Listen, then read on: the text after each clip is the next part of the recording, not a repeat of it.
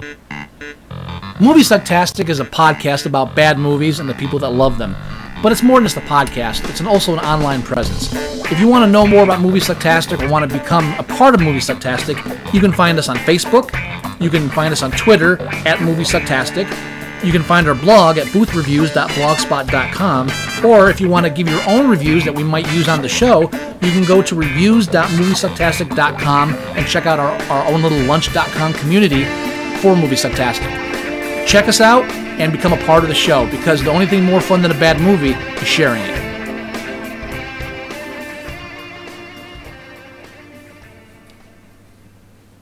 What's the law on what you can and cannot say on a billboard? I'd do anything to catch your daughter's killer. I don't think those billboards is very fair. The police is too busy eating Krispy Kremes to solve actual crime. What's the matter with you? Saying that stuff on TV. Go, girl. There's a lot of good friends of the sheriff. You didn't drill a little hole in the dentist today, did you? Of course not. 3 billboards. Rated R. You're listening to Movie Sucktastic.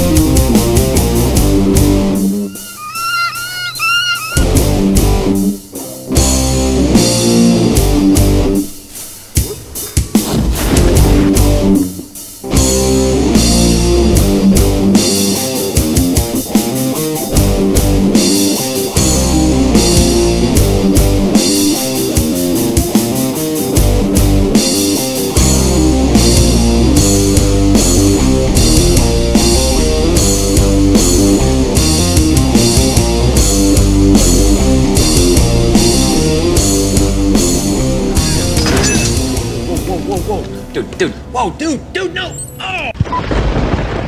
Hey. Hello. Hey. We are back. Yes. For another episode. Yeah, will like it or not, motherfucker. Yeah, that's right. That's right. That's right. Ah, that's right. So, hi. Hi. Welcome to week 2 of our Oscar reviews here at Movie Sucktastic. Yes, sir. Yeah, this week, episode 264. We'll be Jesus. No, we won't be downloading. I almost said we'll be downloading. No. We will be reviewing 3 billboards outside of Ebbing, Missouri. Oh, about fucking time. Yeah, this is a long review coming. Scott let me know when he saw it. He goes, hey, do you think you can go see this film? And I'm like, I got to find time. And even if I could, I don't know, blah, blah, blah, this and this and that. And just he's been asking me to see it so we could review it. And we were actually going to review this even before it was nominated for an Oscar because Scott had seen it that long ago. This is at least a month now. Mm-hmm. And I had said, listen, I'm pretty positive that it's going to get nominated for a Best Picture. And he said, I don't know, maybe not, this and this and that. I said, listen, it's going to be nominated. It is absolutely going to be nominated for Best Picture. And sure enough, here we are. Thank God, because it is much, much, much deserving of a nomination. I think it's this year's, possibly like this year's Nocturnal Animals, except it actually did get nominated for Best Picture.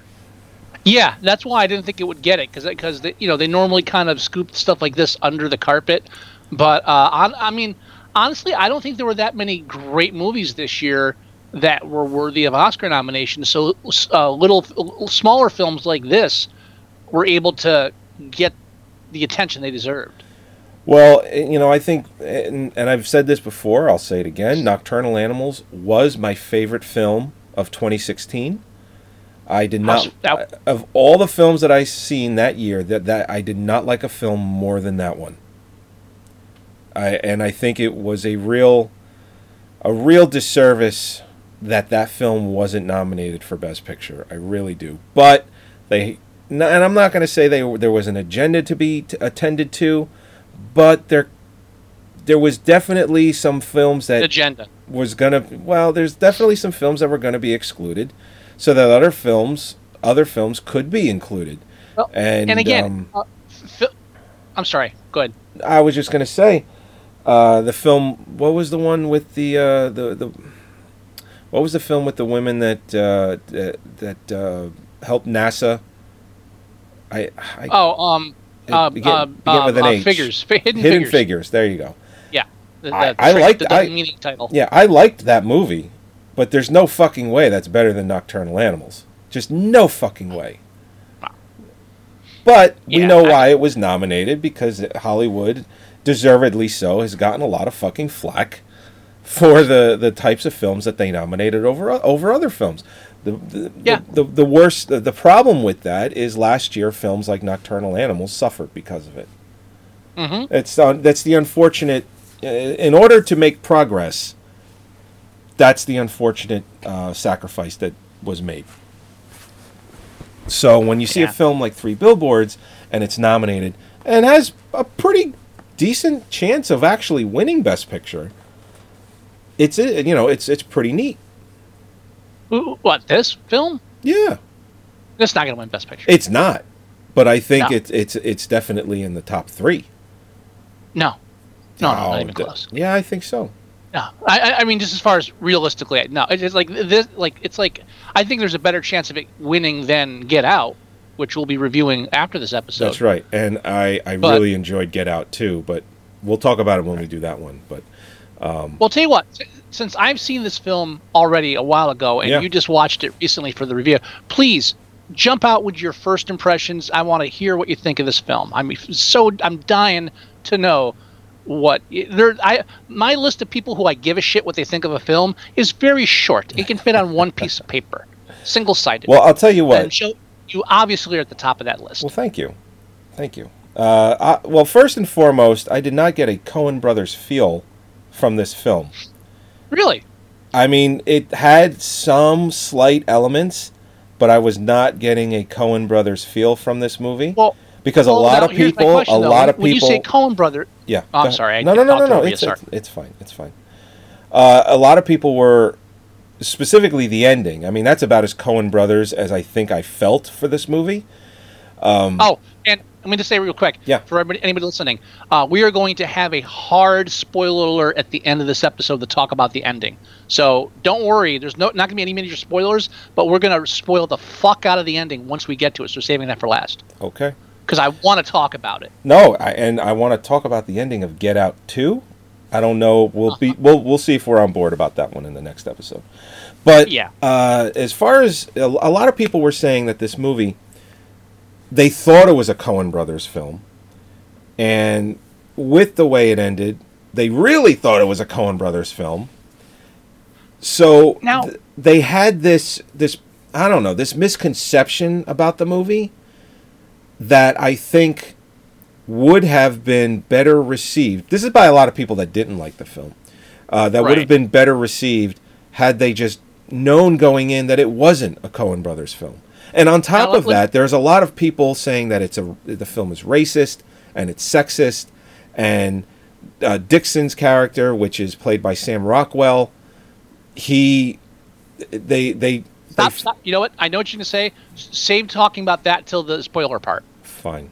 Okay. Because a lot of the criticism of the film has to do with the ending, and that's going to come into play with that. And I do want to, and what I do want to approach is, first of all, when you say you didn't feel like it had a Coen Brothers feel to it. Right. When you're thinking Coen Brothers films, what films are you thinking? Because maybe that's where we're splitting up here. Because I'm not. When I say this had a Coen Brothers feel, I'm not talking Hudsucker Proxy, the Lady Killers. I'm talking. I know which one you're. Simple. Blood Simple. Yeah, I'm talking like Blood. Yeah, Blood Simple with a bit of Fargo mixed in. Fargo, maybe some elements of Oh Brother, Where Art Thou? Very little of that.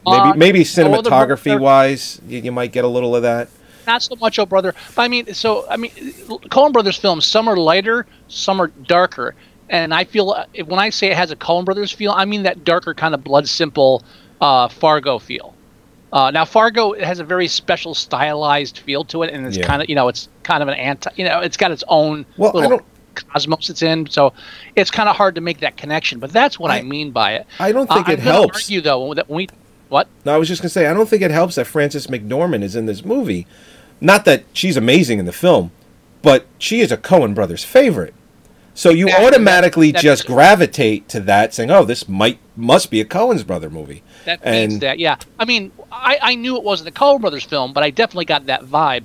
The one thing I'm going to say, though, and I will argue my case when we hit spoiler section, Sure. is that people that are saying that the ending was a Coen Brothers ending strongly disagree, and I will prove it.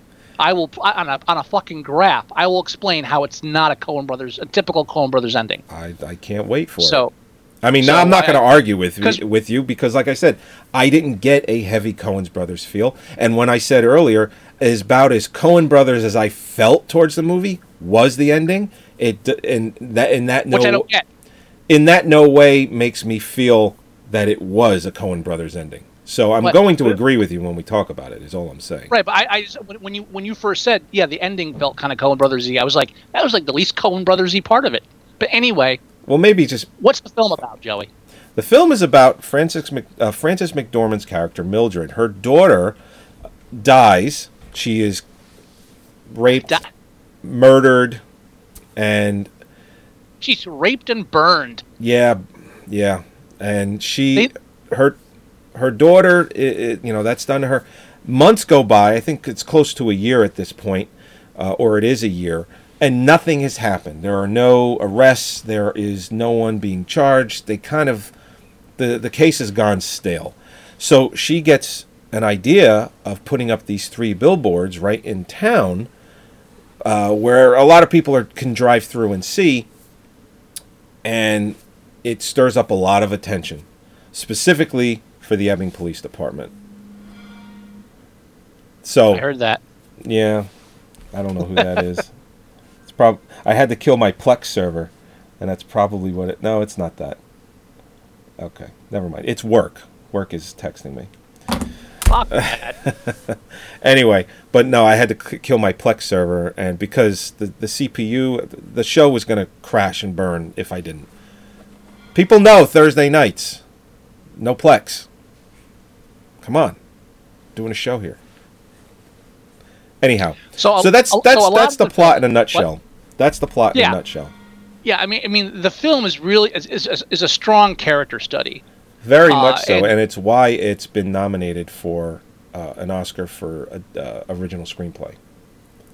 Yeah, and the screenwriting is fucking amazing. Now, one thing I want to point out is that there's a scene early in the film. Actually, it's like the second scene in the film when she goes to rent out the billboards, and the young kid that runs the sign company is reading a book. Again, I have a snapshot in the slideshow. I forget what it is. I just reread it because of the movies, and so why I would be able to forget the name now?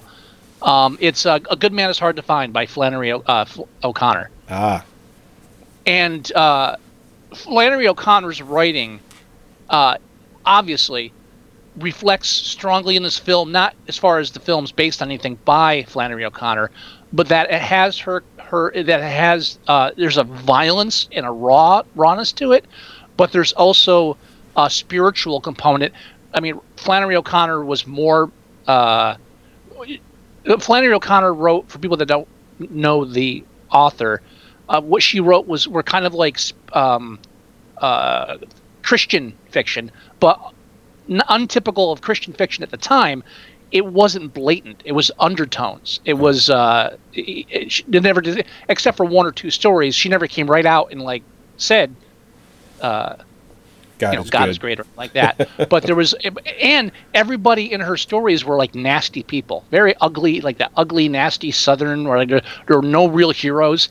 And some of that reflects in this film, where there's very few truly positive people, but they're all very real. right. And the person reading that book in that scene, his name is Caleb Landry Jones, who was also in Get Out. He's the brother of the sister. Oh obviously. shit! I didn't even make that connection. I saw Get Out a while ago. Right. So Well, I didn't make the watched connection. I watched Get Out last night, and I'm like, holy shit! That's, as far as I can tell without seeing the rest of the Oscar films, because I haven't yet. That is the second instance of the same actor in more than one Best Picture film, and that's Timothée Chalamet in Lady Bird, but he's also in Call Me by Your Name. He plays the love interest in that, and then Caleb Landry Jones is in this, in Three Billboards, and he's also in Get Out. And that's just the two connections I've made so far. I haven't seen the rest of the films, so I don't know if there are multiple actors in other films as well. I know these two. It's also ironic that we're pairing Call Me by Your Name and Lady Bird, and those two actors are in that film, or that one actor is in both, and then we just happen to coincidentally pair Three Billboards and Get Out, and the same actor is in both of those as well. Right, because we definitely didn't do that on purpose. And although, well, we didn't, and it's not. Well, we should be lying and saying we did. Yeah, but anyway, saying we're geniuses, but we are. Well, we are. Dude, but don't let you're letting all the secrets out. It's just ridiculous. I'm breaking down that fourth wall. But it's interesting that it worked out that way, and even though they're small parts, they're important parts in both of these movies. The Caleb Landry Jones, in both films, they're both important. There are no small parts, just small actors. You could just have left it at no small parts. You could have. You could have. That? There is no fun in that. Show people are just mean. That could be the best line in all the Oscar films this year.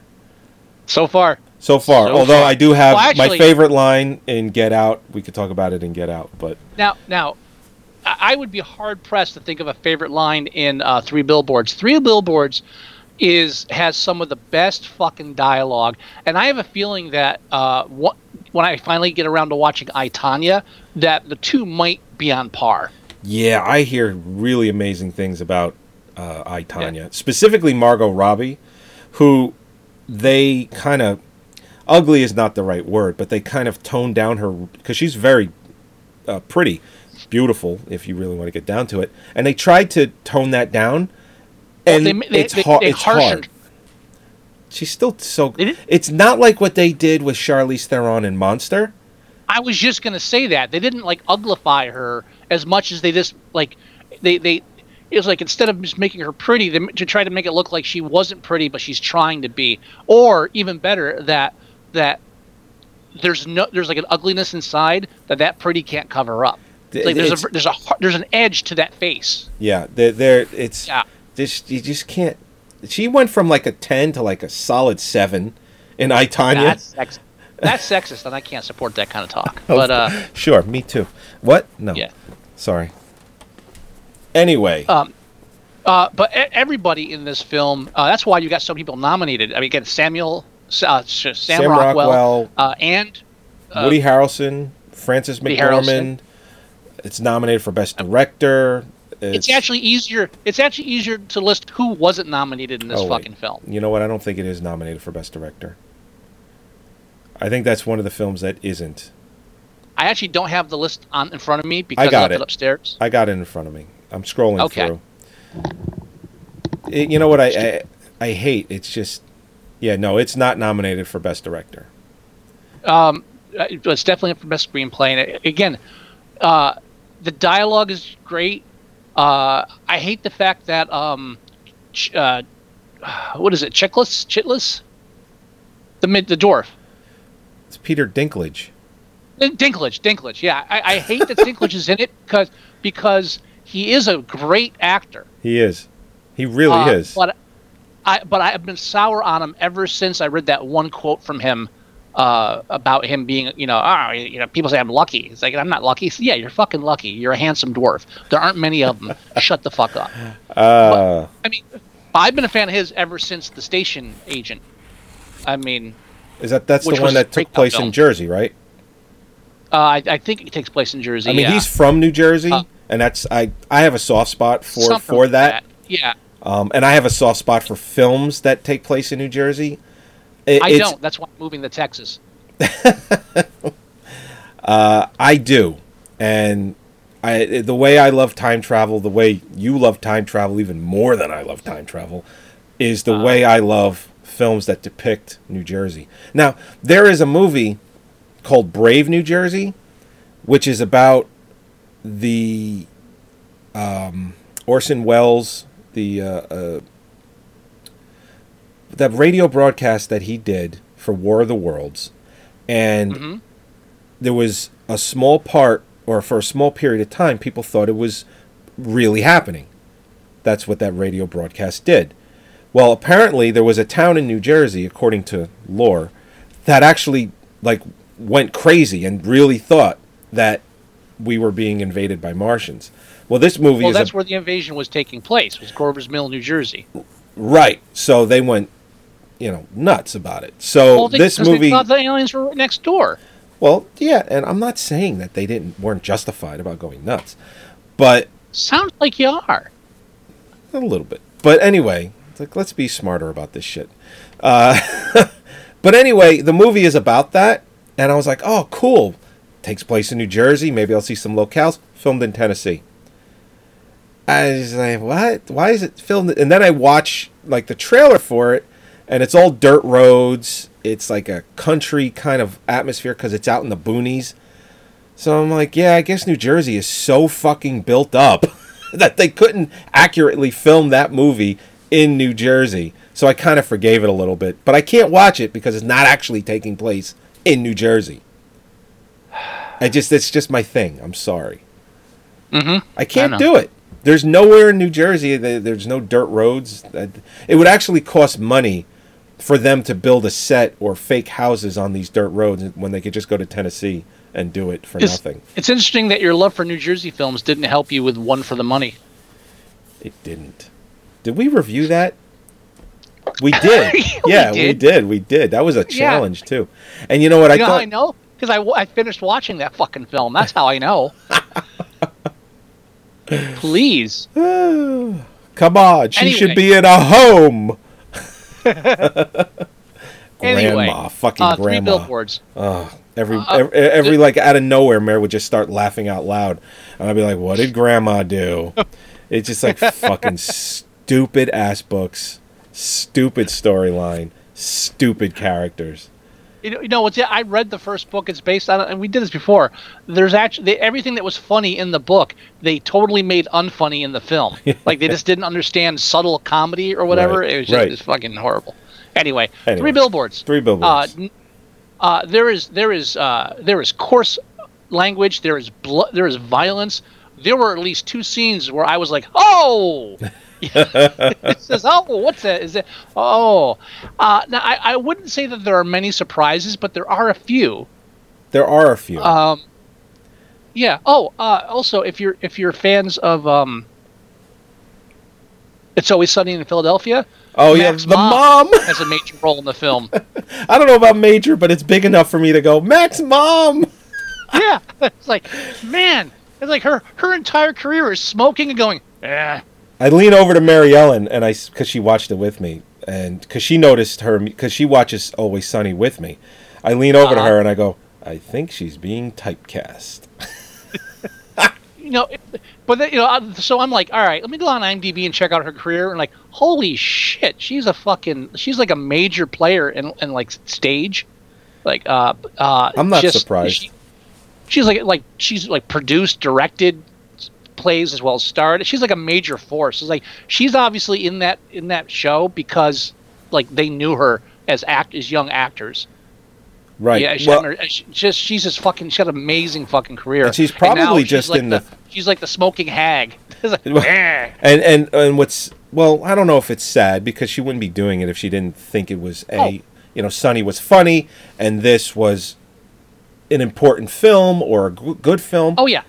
But she might only be remembered, not only by a certain crowd, of the Always Sunny in Philadelphia, Mac's mom, and maybe the mom from Sam Rockwell in this, especially if he wins the Best Supporting Oscar.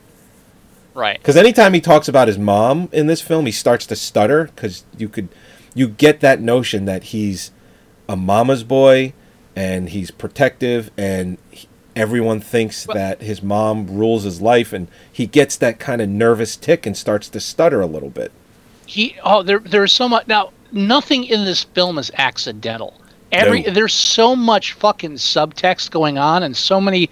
One thing that I picked up on with Sam Rockwell's character eventually, and maybe I'm wrong, maybe I'm misreading it, but you know that it's pointed out fairly early that he's not that bright, and it's an ongoing joke with him as a character.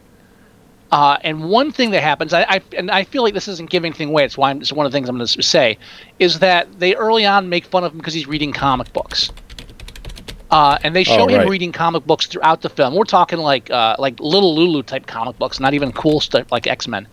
And seriously, and so, but later on, and this is one of those things where the character gets more depth as you go through the film because you learn more about him. And like the second half of the film, I'm trying not to ruin certain parts of it. They show him reading comic books still, and after a while, what I like is that they kind of point out that even though this man is not that smart, there is something in him that drives him to like he's reading. He's a voracious reader. He's reading children level stuff, but his intellect does not hold him back from that. There is passion and desire there to do something. He just is incapable of doing it. And that's like the tragic flaw in that character. Right, and when we get to talking about the ending, we can elaborate on that. Go a little further. bit more. But you can see why I'm holding back on a lot of stuff because they're so. I mean, what's the actress' Frances name? McDormand, Mildred. Frances McDormand, yeah, Mildred. With that character, I mean, I love the fact that they show her husband was abusive. She's got attitude problems. She's mean and nasty. But there's so much other things going on. I don't think it's accidental that the fact that the shop she runs is like a souvenir store that sells cheap little knickknacks. Because it's all superfluous. It's all like she's surrounded by meaningless items. Yeah. Because the only meaningful item that she has was raped and burned alive. Well, and her son too. But of course, she's harping. Yeah. Not harping. She's focusing on her daughter. You could tell all the meaningful things are the things she surrounds herself with, like in her house, her garden. When she sits on that swing, you can tell that that's a meaningful thing because there's two of them. She probably sat on that swing with one of her kids, specifically her daughter, on many different occasions. So there's a reason why that is focused. And notice, like, she'll be alone on that swing, and there are two separate occasions where someone comes to sit on one of those swings. Sure. And it just shows that in both of those instances, it's a moment where she's letting somebody in. She's an isolated person, but in both of those scenes, that person comes in, and in one of those scenes, she drives that person away. So she's the only one sitting on that swing again. That's right. But the second time, I mean, it's just like Hell or High Water. Nothing in the background is accidental. Nothing about what these characters do or what they have this is like craftsmanship screenwriting. Yeah. There's so much I want to talk about that I can't because I don't want to ruin a lot of it. Sure. I mean, you could tell that the director sat down with the storyboard artist and really laid it out. And then, of course, now, I can guarantee you that the director had a very close relationship with the cinematographer to talk about what he wanted and how he wanted it, and the cinematographer delivered it. Well, the writer was also the director, so definitely. I said cinematographer, and I said storyboard artist. No, I know, but I'm saying he is the director as well. Oh, I thought you were being sarcastic. Yes, no. I'm saying, right. He's the writer-director, so he's got his hands in everything. And writer-directors writer-directors usually are the ones that pull off shit this good because they're controlling so much of the narrative. It's Martin McDonagh who has done other really good films like Seven Psychopaths and In Bruges, and then he's done this. I mean, I'm looking. Is there anything else that I missed? Those are the big ones. You know what's funny is it's In Bruges, Seven I thought it was Psychopaths. in Bruges. It's probably In Bruges. I'm probably pronouncing it wrong. Okay. 3 Billboards. So it's just every single one of those are really, really good films.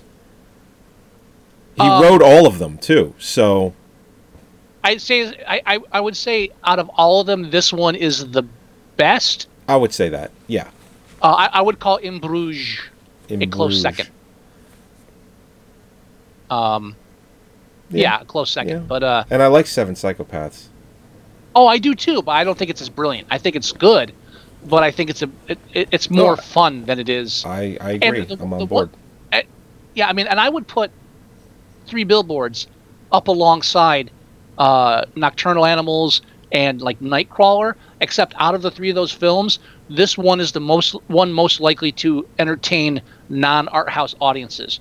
Out of the 3 films, 3 Billboards is the one my mother will watch and enjoy. And not knocking my mother when I say that.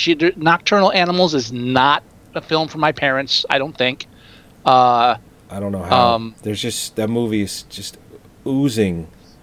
Everything that this movie does, that movie does as well, and I think even more. They're just what Nocturnal Animal. I mean, remember when we were talking about it last year when we were talking about the color green, the color green, the car. It's just so symbolic throughout the entire film. Like it's like we mentioned here, nothing is by accident. I think unlike Nocturnal Animals, I think 3 Billboards is like an art house film with a lot of depth and meaning to it, and a lot of cinematography, a lot of visuals, but it also doesn't demand a strong attention span. This is true. You know, there's a lot going on. There's a lot happening. You don't really have much time to slow down. Yeah, no, you're right with that. If you don't pay attention for 5 minutes in Nocturnal Animals, you're like, what the fuck? What's happening? You really you need to be on your game. And one scene could take 10 minutes in that film, but where this one, everything, Yeah, no, everything. Now, are we at a point where we want to do the spoiler section? Yeah, I got to start working on the soundboard again. I actually have it still, and I need to, like right now is where I would play a sound or something. I don't know, what could I play? Could I play something? Do I have anything I could, like a warning sound? I got nothing. We're at the top of our game here, people. Yeah, oh yeah. Just listen in, as we get this done right.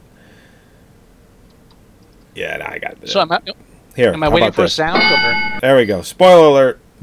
That's horrible. That's horrible. Yeah. Oh God. All right. Yeah, we're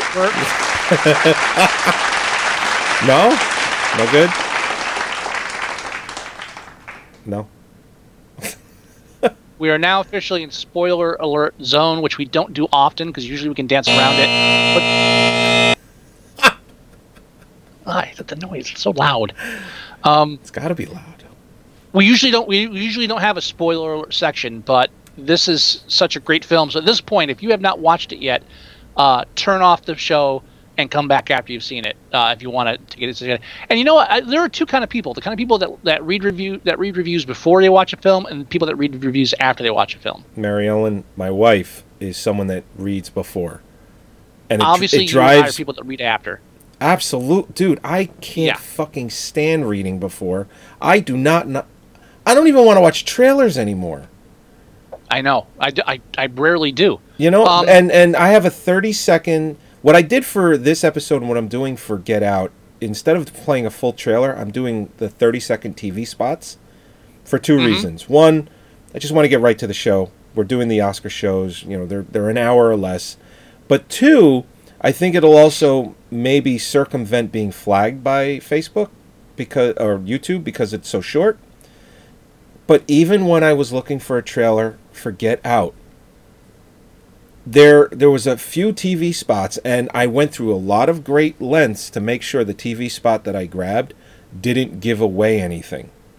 Because someone could watch this, and let's say we are going to do a spoiler alert for Get Out, we could get to that point in the show, and if they watch the 30-second spot, if they're like us, they'll have figured it out. It's like, shit, I know what the plot, I know whatever twist you want to call it is. It just, damn it. So I made sure that the 30-second spot didn't have anything that would give away anything. Because there was like 3 30-second spots that the movie company, the production company, chose to make. And I'm watching it and I'm like, holy shit, that is a major plot point that they gave away. I know. I got to reel you back in because we're wasting spoiler time. Spoiler alert. So, again, like Scott said, if this is the part of the show where we're going to spoil certain parts of the movie, specifically the ending, if you are interested in that... They've already turned off the show. I said it before. We're so into spoiler territory. People are now like, please start spoiling the shit for me because you already sold that 5 minutes ago, for the love of Christ. Yeah. I'm going to jump right in because I'm going to point out one thing. I'm going to ask you if you noticed this. Go for it. All right. Part of the spoiler alerts, again, God, my mind is fucking fried today. I got so much going on. Sam Rockwell. Blondie. No. Blondie. Frances Baldy. McDormand. No. Woody Harrelson. Woody Harrelson. Thank you. My mind is shot. Baldy. Woody Harrelson in the film, he kills himself and he leaves letters for people. Did you notice that he wrote 3 letters? Yeah. Suicide notes. Yes. 3 billboards, 3 notes, 3 signs. Oh, I guess I subconsciously maybe, but no, I didn't actually put the two together. The minute Frances McDormand got her letter, I was like, there's a 3rd letter. There's 3 billboards, 3 letters. This is obvious. It's happening. That's how this film rolls. Well, It's just there's 3. significance in everything. It made sense that there was going to be 3, and maybe that's why I didn't notice it, because one was to his wife, which obviously you knew was going to happen. One was to Frances McDormand, and then one was for Sam Rockwell. Right. So after the second one with Frances McDormand, I just kind of expected another letter, but I didn't put it together. It's like, oh, 3 billboards, 3 letters. I didn't put it together, but I was expecting a 3rd. So I guess subconsciously I'm on the same page as you, but didn't realize it. Right. Let's put it that way. way. And yeah, and like the billboards, which are put up to get things into motion, he writes these 3 letters specifically to get people moving, to help his wife move forward, to help McDermott move on, to help Rockwell move beyond himself. Like, it's there. He successfully does what the billboards don't. Yeah, and the billboard started it, but like you just said, he really moved everything at a really fast pace. Well, and he also escalates it by killing himself, which he is even aware of. Yeah, well, he's diagnosed with pancreatic cancer, so he knows that is a really, really shit hand to be dealt in life, is pancreatic cancer. So it just... He plans this trip with his wife and his kids, and that's part of the letter that he writes to his wife. And when he narrates that part of the letter, you can't help but feel just maybe even choked up, when he's, reading the letter to his wife. Yeah. It's just because, you put yourself, if you can put yourself in that same situation. No. Moving on. Well, no. Wow, dude. I'm trying to convey something. I'm sorry. It's fine. I'm not going there. That's all. I agree, and I'm glad we're moving on. Now the main, correct me if I'm wrong, the main point of the film is about people unable to let go of anger. He says it as much himself. Now, Woody Harrelson at certain points in the film is one of those people. He has that pent-up rage because he's fucking dying. And there's like that scene where he throws the blood vial. Right. I mean, he's a calming force among things, but he has that undertone of rage. But the whole point is letting go. What's the fucking the restaurant scene? I love that part. It was like when he says, "Anger begets anger." She said that, and Dinklage is like, she said that? And then they go to her, did you say that? You really say that? I said, yeah, it was on a bookmark in that book I was reading about polio. The horses? Now, that scene was like almost crossed the line for me. It was almost the film telling you too much, but I thought wasn't as bad as that one scene in Hell or High Water when he just explains the film in that one part. It's like, dude, shut the fuck up. We're getting it. You don't need to fucking explain it. Right. I think it was a nice tip for audience members that aren't catching on without actually saying so. But that's the main. She sums it up right there on the bookmark. And that was John Hawkins, or Hawkins, I should say, plays her ex-husband. And I just, every time I see him in something, because he ends up in a lot of... No, well, that's not where I immediately think of him. I immediately think of Deadwood. I know, I immediately think of the store clerk from Dusk Till Dawn. Oh, okay. Where he has that line talking about how calm he is and that he deserves an Academy Award. And now he's now he acts in movies nominated for Academy Awards all the time. And he's never even nominated. No, he's been nominated. Oh, okay, never mind. I think he's been nominated twice, actually. Okay. So, yeah, I still think Deadwood. John Hawkes, not Hawkins. But I immediately and always think of the From Dusk Till Dawn cashier. Always. It's the first thing I ever saw him in. I thought his dialogue was pretty good from Quentin Tarantino. He delivered it well. And that Academy Award line, I don't think I'll ever forget it, because now, like I said, he's in these Academy Award nominated films. And he's been nominated twice. I still think Deadwood. Well, good for you. But that's not what I think of. But yeah, he's the abusive ex-husband who actually they even have that little happy reunion scene where the kid has to put a knife to his throat. Oh, right. It's just like dysfunctional family, and so.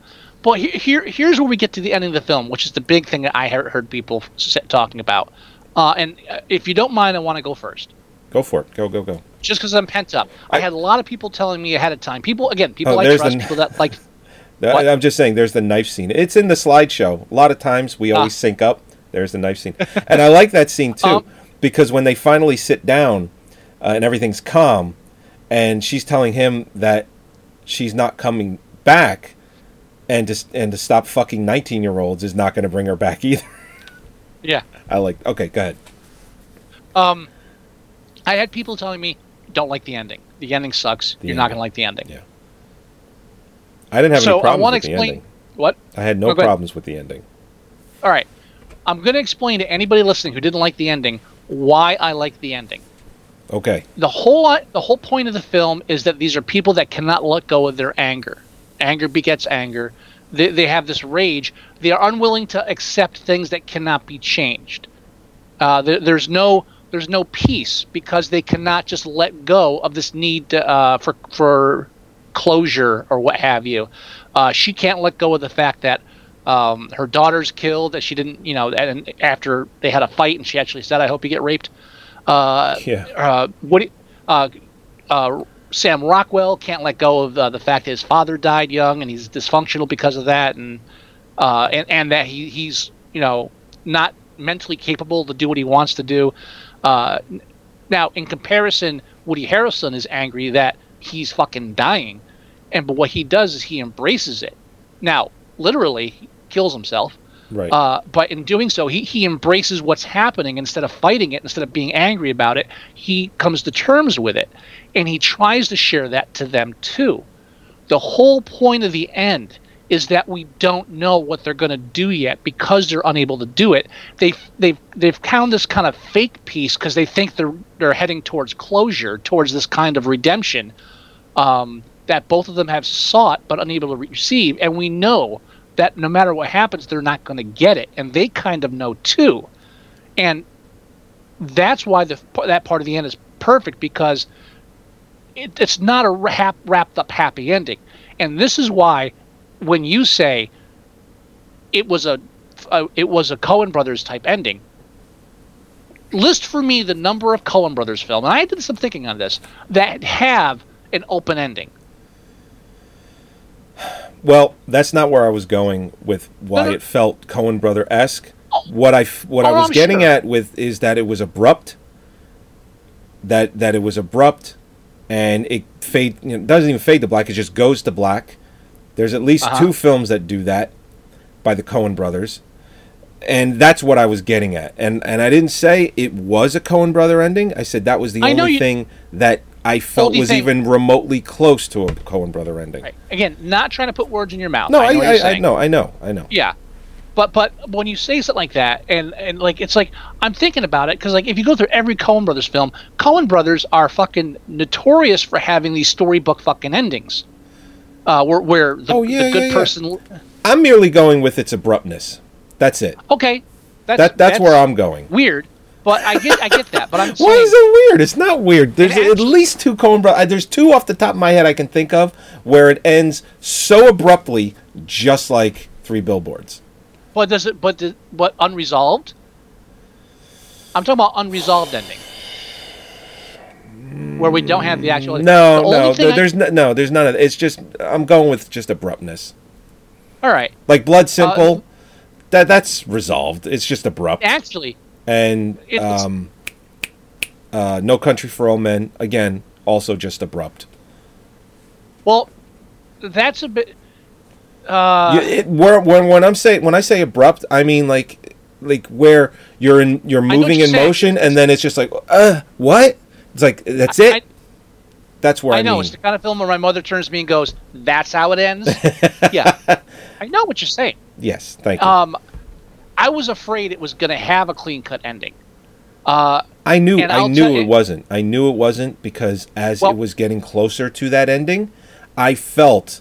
And this was before I knew anyone like really hated it and why, because I didn't know why. I just knew that people hated it.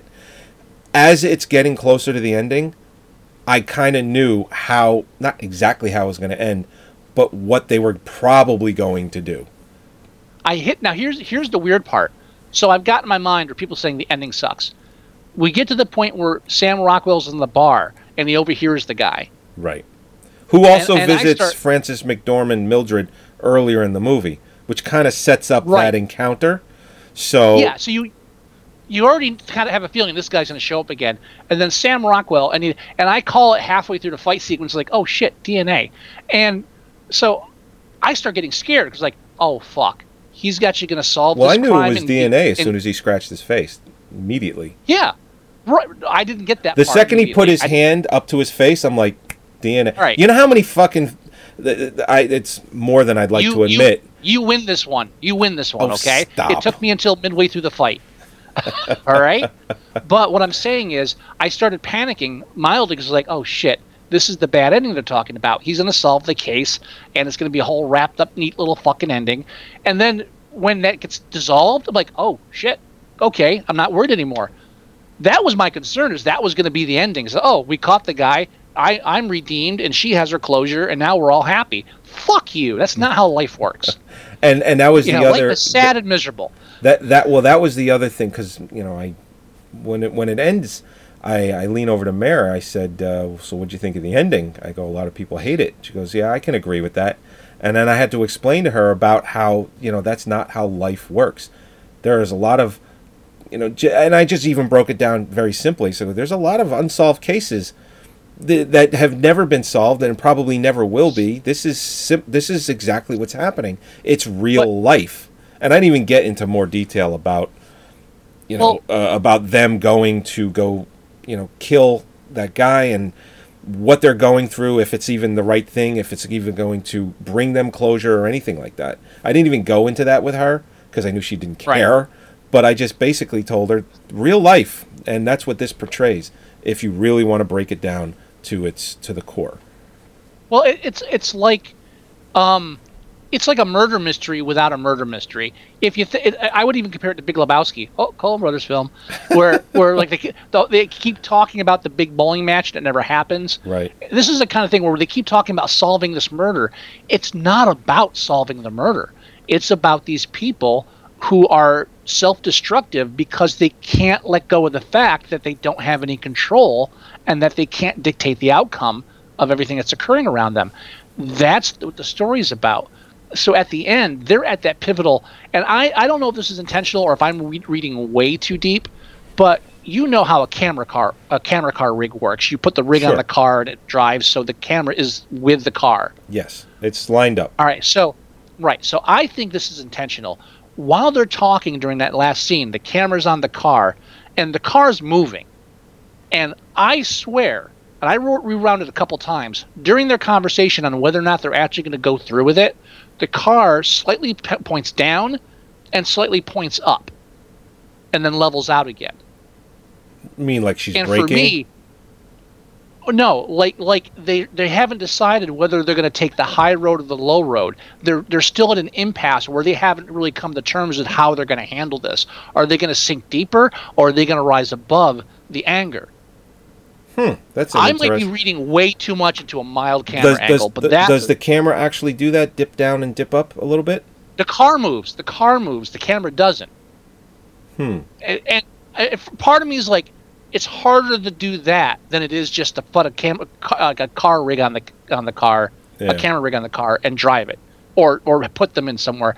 I don't know. Again, I might just be too obsessed with the minutia of the film. I'm willing to admit that, but I really I caught that. And I was like, yeah.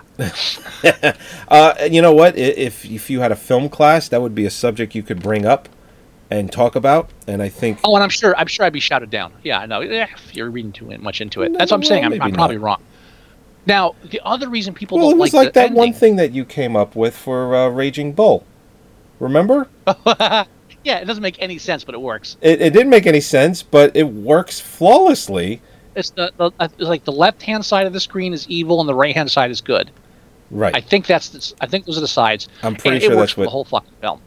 Yeah, and I'm pretty sure that those were the left and rights that you said. I mean, that goes back probably over 200 episodes ago of Movie Sucktastic that we talked about that. Well, that's when I was going to the new school for film. And Oh. didn't you bring that up to your professor? And he was like, "Holy shit, I never thought of that. That's Well, brilliant." I wrote a paper on it. I wrote you a did? paper on it. It was my final paper was on Raging Bull, and I didn't like the film, and I actually didn't come up with the idea. One of my a friend of mine mentioned it at the time, and I was like, "That's interesting. Where'd you hear that?" So I don't remember. So okay, so I based my whole fucking paper on it, and I still have it somewhere. And he wrote, "I've never heard this before, but you make it work," or something to that effect. Basically, he said, doesn't make any fucking sense, but you made it make sense. I was like, I'm a writer. That's great. I know I have it somewhere. I don't. I'd throw love out my to. writing. I'd love to read it. I've never read it. I just Oh, found. I'll I definitely dig it. found a screenplay that you did. What was it? It was the Four Horsemen. Oh, the Four Horsemen. I was going yeah, through my storage room and I found it. I still. I'm halfway through a novelization of that screenplay. I have to go back on that. Yeah, I think Original title. What? No, I was going to say in pen. I believe it says like second or third draft or something on it. Oh yeah, that went through a lot of drafts. The main problem is the beginning and the ending. I'm not good with beginnings. For my first drafts on screenplays, never have good beginnings. I'm not good with opening scenes. The opening scenes are fucking hard. They are The hard. one script I nailed it was my Story of Ricky Western, Violent Legends. Right, And which borrowed a little from Django, which I really enjoyed. Actually, it blatantly stole from DC Challenge. Oh, did you really? Yeah. Wow. Dude, come on. There's an episode. I'm going to tell this real quick because it's important. Very, very, very Okay, important. DC Challenge was a comic book back in like the 80s where you had different writers for each issue, and each one, like there was like 3 or 4 writers for each issue, and they had separate storylines, and they would leave cliffhangers, and the next group of writers had to like carry on the storylines. So one asshole decided to put Aquaman in the middle of a fucking desert. And so Aquaman, so the next guy has Aquaman like fall down, and the vultures come around him, and then Aquaman grabs one of the vultures because he was playing dead and kills it and drinks its blood, so that liquid can help him survive a little longer. And I'm sorry, that's too good of a Western scene to leave in a fucking comic book with Aquaman. I mean, So, sorry, I'm stole it. Yeah, that's right. Well, I don't think it's ever going to get made, but maybe I'll do the novelization someday. that'd be great. I'd love to read it. Anyway, so go ahead. What? You were saying something. Oh, real quick. The other reason that people didn't like the ending was, and this gets political, is that Sam Rockwell's character is portrayed as a... What? I read a little bit about why they're getting pissed, and I'm just like, it's a fucking movie. Please? Even more than that, their complaint was that here's a character who is shown to have who is a racist. Now we never see him actually do anything racist. Actually, the only people we see him beat up in the film are white people. Yeah. But apparently, in the past, he tortured a black person in a prison cell. Which he denies. Never really find out what happened there. He denies it. He says he never did it. And the only other thing he does towards a person of color is he arrests the Frances McDormand's co-worker for a marijuana possession charge. Right. And he only does that to bring heat on Frances McDormand so she would be pressured to take the billboards down.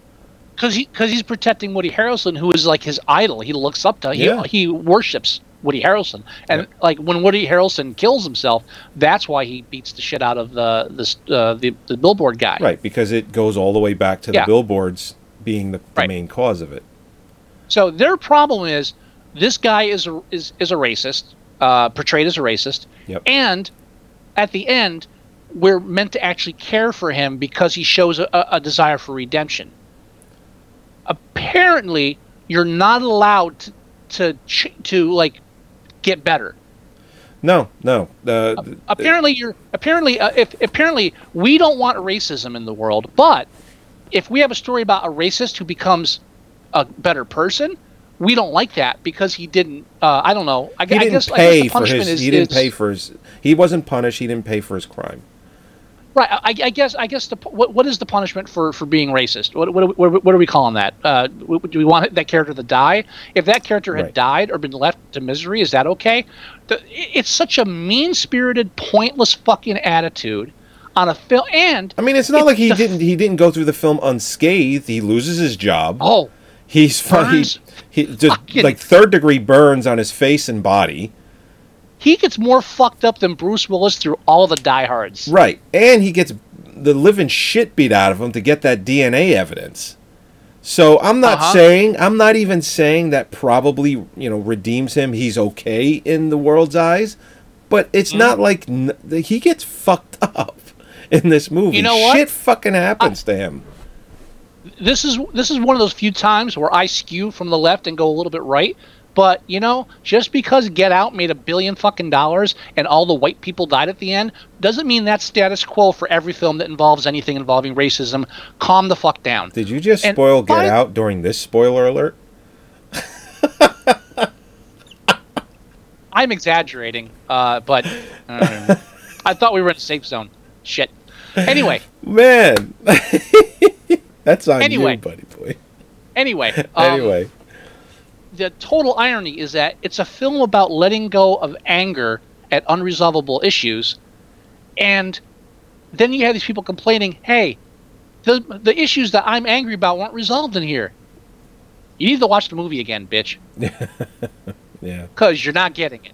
Yeah, no, and there's too many people that felt that way about Dixon, and I don't, first of all, it's a fucking movie. All right, it's not real life. It's entertainment, for Christ's sakes. They even said, like, the director even said, the movie was supposed to be ambiguous. The ending's supposed to be ambiguous. That's the point. I meant to make an ambiguous ending. That's what it is. If you don't like the ending, I don't know what to tell you. Because it's like, it wasn't even like he was like the hero at the end, or it was like, hey, you can be racist and do something to redeem yourself, and we'll forget about the fact that you tortured somebody. It's just like, hey, here's a fucked up character, and he wants to be better, but he's not having good luck. Calm the fuck down. Yeah. Go watch Get Out again. Relax. And complain that we didn't have. Complain that there's not a. They should just make a black Oscar category, best black actress, best black actor. Just do it. Just do it, and then they can complain that they didn't get both. Well, that's what will come of it if they did that. Well, and you hear me say that, and I hate saying that because that's the exact thing that like a Rush Limbaugh fan would say. Yeah. But you know what? You're not always right just because you're right a lot. You know what I'm saying? We should save all this for Get Out, to be completely honest. All right, I'm very curious. Well, you said you liked Get Out. I so I'm not worried about- really like Get Out. I would have been surprised if you didn't. No, I really liked Get Out, and we'll talk about it when we review it. But there are reasons why I know that it has it doesn't have a fucking shot in hell at Best Picture. Oh no! As much as I liked it.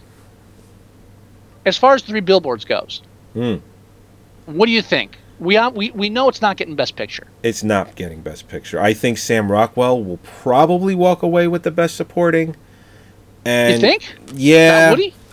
No, not Woody. I think. I mean, don't get me wrong. I think those are your two front runners, and I think whichever way the vote swings, I think it's going to be so close that it's going to be either one. Dude, I don't know if Woody Harrelson. Here's my problem. Okay, I loved Woody Harrelson in the film, and if he won, I'd have no problem with it. But I think Sam Rockwell's character Dixon just goes that extra mile for deserving it a little bit more.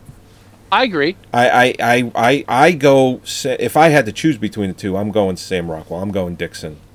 I so hope Sam Rockwell wins, not only because he so deserves it, but the fact that in this whole climate of sexual harassment and racism and stuff, I so hope they give the Oscar to the man that portrayed the racist white male.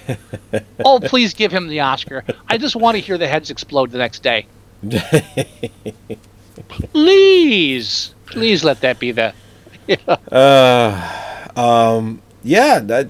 Listen, if you deserve it, you deserve it. I mean, that's just the way I look at it. Now, who's he up against? I can find that out super quick. So you got Willem Dafoe. My list in front of me. You got Willem Dafoe in The Florida Project, who I haven't seen that film yet, so I can't make a decision based on it. I've been hearing a lot of people are pushing for him. Well, it's not. I haven't seen it yet. None of these actors have won an Oscar before. None of them. Not a single one of them. So one of these actors, and Christopher Plummer's like 1,000 years old. So if they're going to make a case for someone that's getting old that might get it and might not be nominated again, it's Christopher Plummer. So you have that. That's for all the money in the world. Achievement Awards are for. That's right. So then you got Woody Harrelson for Three Billboards, who I thought was excellent, but I think Sam Rockwell edges him. But then you have Richard Jenkins, who I think it's great that he's nominated, but I just don't think I just don't think he's getting the Oscar. I really don't. So you got Woody Harrelson, Sam Rockwell, and Willem Dafoe, and without seeing the Florida Project, I'm still going Sam Rockwell. Just that scene after Woody Harrelson's character dies and he makes his way up to the main office for the billboards, the advertising agency. That whole scene where the camera follows him across the street, into the building, and up the stairs, into the room, breaks the window, punches the guy with his gun, then throws him out the fucking window. That scene alone is Oscar worthy. And, might I add, a powerful scene where the actor has the camera to his back for the majority of it. That's right. Absolutely. I thought he killed that girl. Holy shit. Wait, I was like, oh, she's dead. I don't know why it's funny, but there's also a lot of people that say that the film is sexist towards women and the violence towards women, and just watch a Serbian film and then watch anything else, and you'll look at movies differently. See, but here's the thing. Again, like, it's sexist because there's violence towards women. I mean, they show she had an abusive husband. Yep. It's not played for humor. No. It's a part of the character. I don't understand how that film is sexist. it's No, not, it's critics, YouTube critics grasping at straws. I mean, our videos are on YouTube, but I don't want to say we're smarter. Well, we probably are. No, we are. We are. We're breaking down the film in a much different way. We look at all aspects. We realize it's a movie at its core. It just... Yeah, and there's a tone and there's a message to the film. And having a racist character doesn't make the film racist. Having a woman in the film being stupid like his young girl doesn't make it sexist. Talk about a strong female lead. How is that film sexist? Now, you can say it's sexist because it's a strong female lead and she's not pretty, but how sexist is it to say you have to be pretty to be a strong female lead? And I'm not saying she's not pretty, but the character's obviously not made up to be pretty. Right. You know what I mean? Yeah, no. Yeah. How sexist is that? I mean, they got to look like fucking Melania Trump. And Frances McDormand has a real shot at not that I'm saying Best Melania Actress, Trump too. is pretty. I'm just throwing names out. I never found her. Well, anyway, Frances McDormand has a real shot at Best Actress too. Even though I really think Sally Hawkins gets it, I really think that she's getting it, and potentially. And I haven't seen I, Tonya yet. I'm hearing a lot of talk about Margot Robbie, so it's and again, for the first that a sexist time. Film? I don't know. I haven't seen it, mean, but even if it is, it's a fucking movie. Sexist. Even if it is, it's a fucking movie. And it's a fucking movie based on fucking reality. Yeah. And this is why I get yelled at by people from the left and the right. Because you can't fall into lockstep with either of them. You gotta be able to just say, great, he's a racist character. I still like him. It's Sam Rockwell. Sam Rockwell could rape a baby on screen, and I'd be in there. I'd be defending it. He's the man. Seriously. That is a sound clip for my soundboard if I ever heard one. You know what that is? You know how every once in a while we'll put up, or you actually do it quite often, where you take a movie still and you put a quote from the show? Mm-hmm. That's one of those. I'm game. All right. We'll have to do that. Yeah. All right, we should end this and move on to Get Out. We should end this and move on. Now, do we want to rate this? Give it a rating? Yeah, I'll bring up IMDb. Let's see if it fucks up my audio, because so we're current. I'm hoping the internet's better in Texas. Oh, I think you're looking at fiber optic gigabit out there. You know what? If I get close enough to work, fuck yeah. And I think a lot of their stuff is run underground. So, yeah. Jesus, I'm liking Texas more and more. I think. I'm not sure. A lot of places out west are run underground. And you know what? All of that should be done here. You get a storm, nothing... All right. Whatever. I'm going to stop this conversation. It's going to go for 10 minutes. I can't. It's right. currently 8.3 on IMDb. Right.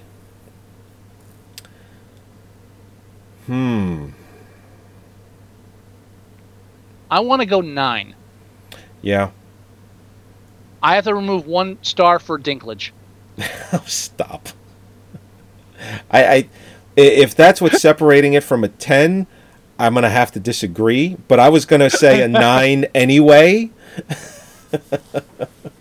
I think 8 is low, 9 is good. I think 10, ooh, I don't know about a 10. I'm really close to 10, but I almost feel like I enjoyed the film too much to give it a 10. You know what I mean? Yeah. Sometimes you have to. It's like Nocturnal Animals. You got to suffer a little for your art. Yeah. You know. Yeah, we gave Nocturnal a 10. And I think we gave. We gave Nightcrawler a 10. We absolutely did give We absolutely did. I remember when we give movies 10s. Because we rarely do it. Even films we love, it's like, I can't get this more than a 6. Yeah, there's only a handful, and I don't even think. And when I say handful, 5. I don't think we've given a movie a 10 5 times. I'll have to look sometime because I'm sure my voting history is in here. I always do it under. I'm not signed in. Hang on. I'm comfortable with a 9. Very comfortable with that. Oh, all right. Now I'm signed in. Movie Sucktastic. Let's go back. 9. All right, I'll do it a 9. So don't wait for me. I'll make Okay. sure it gets in So there. I'm going to go ahead and end the show. Yes, sir. So we only went over by about 10 minutes. We're going to definitely keep That's Get not Out. bad. No, we're going to keep Get Out at an hour or less if we can. Oh, definitely. No, definitely. Get Out's Yeah. easier. Yeah. All right. So as always, thank you for joining us for our Oscar episodes. We're doing 2 a week until we're done with them. This is episode 264 of Movie Sucktastic. You can go to our website at moviesucktastic.com. I just want to also mention, if the site does not load up, you need to update your Flash. Or use Chrome. Anyway, so you can go to our website. You can download the show there. You can listen to the show there. You can come and hang out with us live every week. I've just added a new player to the website where you can join the chat room. You can watch videos that we put up every week, and you can tune in live with us every Thursday at 8 o'clock. We'll have to start monitoring that chat room when we record. Well, I have it up in front over here on my end. Good. I don't. Yeah. Mr. Bios. That has nothing to do with it. It's like there's absolutely zero. No, I can't have 3 web pages open while we talk, or my audio goes all wobbly. Well, maybe you should So shut it does have something you should to do shut with your it. Plex off. Or I should move to Texas. You could have worse internet in Texas. I don't know. I don't think so. Well, if you're in Dallas, it's a major city. You're probably going to have awesome internet. I'm close enough to Dallas. Well, I'll have awesome. You probably will internet, have. Yeah. I mean, you're close enough that Google, the Google Gigabit, might be out there. Yeah, I want my hand. I love FiOS, but if I could get my hands on some Google, oh baby, Music's gonna run out. it is okay. You can go to our go to iTunes. You can download the show or listen to it there as well. You can go to our Facebook page at facebook.com/moviesucktastic. Everything we talk about, from trailers to when we go live to just movie news, gets posted there. You can go to our Tumblr page at moviesucktastic.tumblr.com.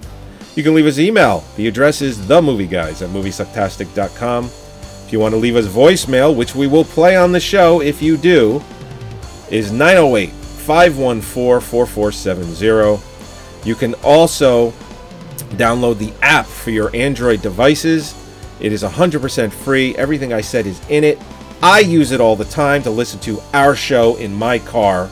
It is fucking awesome. My wife does the same thing. It's awesome. And you just queue up the show, hit play. If your car has Bluetooth, even better, which mine does. If it doesn't, you hook it up with an audio cable. You can't fucking go wrong. If you don't have What either kind of of audio those, cable would you recommend, Joey? I would recommend a 3/8" headphone jack cable. That's what I would recommend.